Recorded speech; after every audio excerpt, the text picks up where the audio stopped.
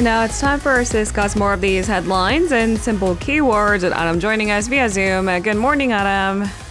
Good morning, Lena. Happy Tuesday. Happy Tuesday indeed. Do you know how I know it's a hot and humid day?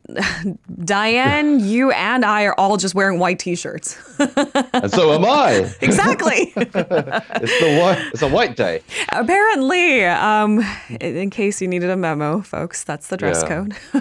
Yeah. I mean, I don't think we need to wear white to tell to stay people it's hot cool. and humid, or tell people it's hot and humid. I mean, I think most people will kind of, just open a window and realize of how hot it is. So easy outfits, maybe that's what we should stick to this entire summer. This is only the beginning, my friends. All right, let's jump into our keyword news portion of the day. We're going to try to clarify some of these major headlines for our listeners, and this is our first pick of the day. New vice ministers. So President Yoon has given appointment certificates to a number of minister and vice minister level government officials he named last week. He's asked them to ruthlessly fight cartels with vested interests, so fight against injustices and inefficiencies. Tell us more. Yeah, those words, cartels and vested interests, they've come out quite frequently out of President Yoon's mouth, and it's no different this time round. And he formally appointed Kim Ong-il, a new chief of the Anti-Corruption and Civil Rights Commission, which is a minister-level position, along with 13 new vice minister-level officials. They include 5 former presidential secretaries who served under Yoon until just last week, and they also include the gold medalist Chang Mi-ran as the culture and sports minister. They have also been tasked with realizing the administration's goals in the second year of the president's term. Now, Kim is a former prosecutor who was actually charged of a botched investigation into a corruption case involving the Busan Mutual Savings Bank back when Yoon was also a prosecutor. Now, the separate ceremony for vice ministers stood out, though. So far, the prime minister has been granting appointment certificates to new vice ministers, but this time Yoon accredited them himself to kind of show that or entrust them with the roles. Now, after the ceremony, Yoon had lunched with the new vice ministers and told them to fight against unconstitutional cartels with vested rights, as you said, and he called on the new vice ministers to be loyal to the spirit of the constitution rather than the president. And he also asked them to carry out accurate assessments of public officials' work performances as well. All right, that's the general framework. A new set of vice ministers announced and named, and now with the certificate, their jobs have already begun. Let's move on to our second keyword of the day. Seafood import. So, of course, we've been talking about that planned release of Japan's nuclear wastewater. The ruling party and the government have announced that seafood imports from Japan's Fukushima region will continue to be banned until, that is, people no longer have concerns about it. Yeah, so an interestingly slightly hardline stance against seafood imports from Fukushima, although the government does seem to be kind of leaning on the side of Japan's case of its plan to release this contaminated wastewater. So some mixed kind of stances and policies regarding that in terms of the plan. Now, they held a meeting to discuss countermeasures ahead of the submission of the final report by the International Atomic Energy Agency, the nuclear watchdog. Now, the government said that even if the IAEA says it's safe to release the water, they will keep banning the import of seafood from Fukushima until people feel totally okay with it. And the People Power Party floor leader Yoon Jae-ok said there is no time limit on this. He said it could take 100 years if it need be. Now, when asked about the possibility of Japan demanding the lifting of the ban based on the IAEA's report, Yoon responded that it's best for the government to handle it and provide a clear announcement. He added that each ministry will devise specific plans and will share the information with the party and the public. Yoon also stated that the government will naturally follow the verification process at the government level regarding the IAEA report, as well as conduct additional assessments. Now, a government official said that the government has never supported the release of contaminated water from Fukushima.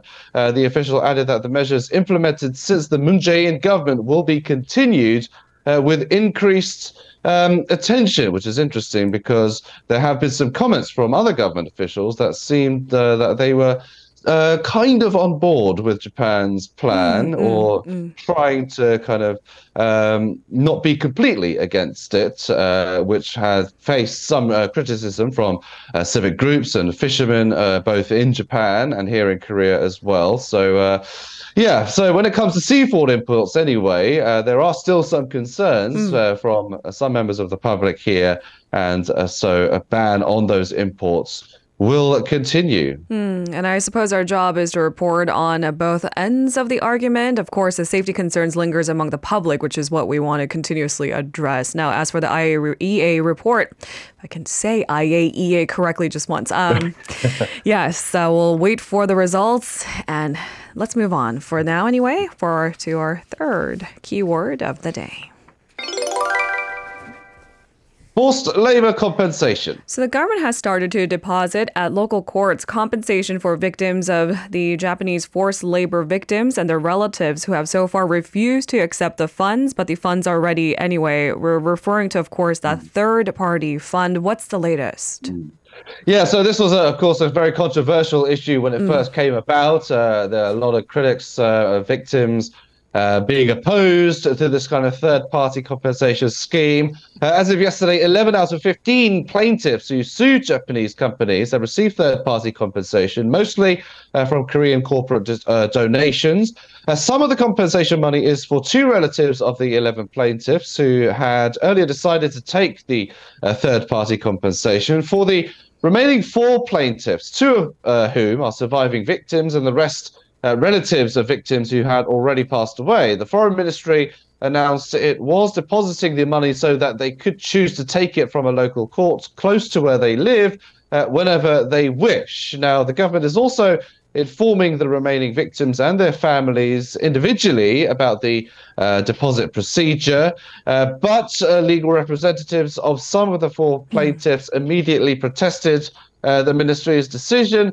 Their lawyer said they will be filing a statement to the court to stop the deposit process for these plaintiffs. Now, the decision also took into account the recent situation where victim support organizations have started a campaign to raise funds specifically for the victims who refuse the solution. So the government is kind of clutching on to that and hopefully wanting these victims who refused it to accept their compensation money, but of course there's still some opposition to it, and it looks like that the victims are adamant that they won't be accepting this money unless they get an official apology from the Japanese government and money from the Japanese companies involved. So another long-standing sticky issue.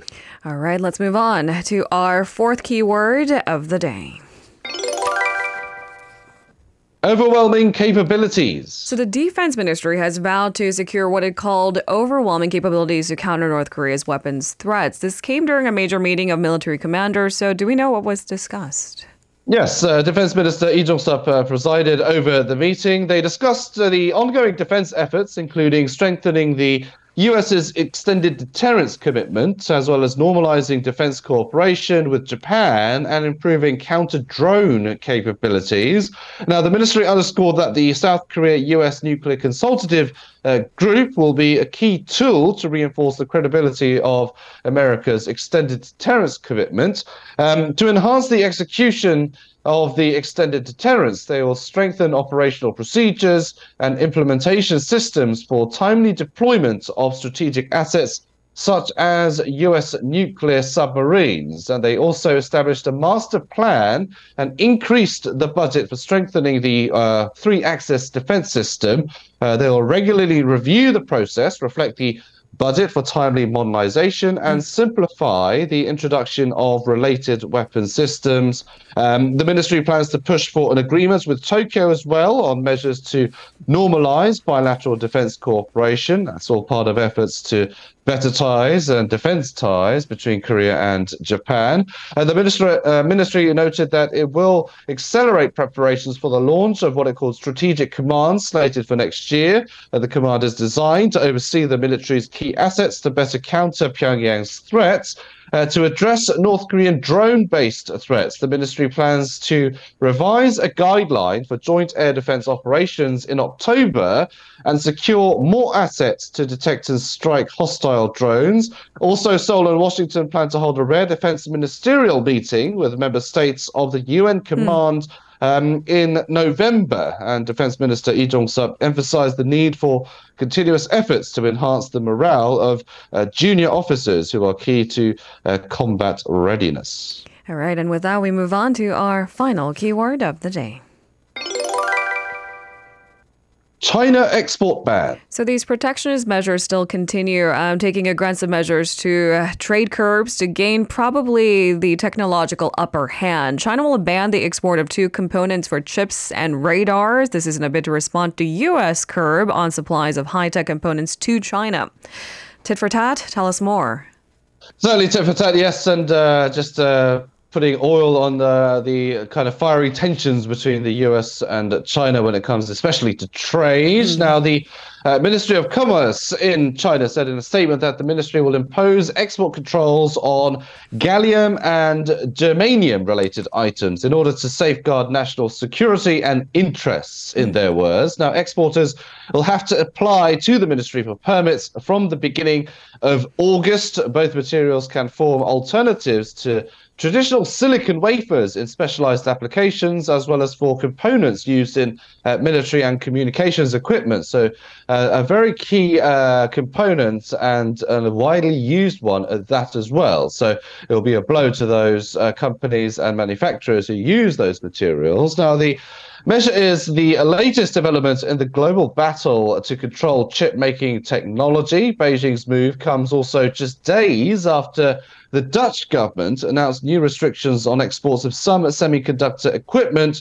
This drew some angry responses from Beijing. The new rules means that ASML, basically Europe's largest tech firm, will need to apply for export licenses for products used to make microchips. The Dutch controls follow similar restrictions on semiconductor manufacturing equipment from the US and Japan. Now, China's announcement also comes on the eve of a visit by the US Treasury Secretary Janet Yellen to Beijing. Some Chinese companies are worried that the export controls may backfire as well. So we'll have to see how talks between Yellen and Chinese officials play out. Whether this issue will be brought up remains to be seen, but still very tense trade battles between the US and China. Continues. Thank you very much, Adam, for today's coverage. Stay cool, and we'll see you tomorrow. You're very welcome. See you tomorrow. If you're listening to our program using the podcast service, just a reminder that we do go live Monday through Friday, 7 a.m. Korea Standard Time. So tune in and help us make the show more informative by giving us your input. See you bright and early on Good Morning Seoul.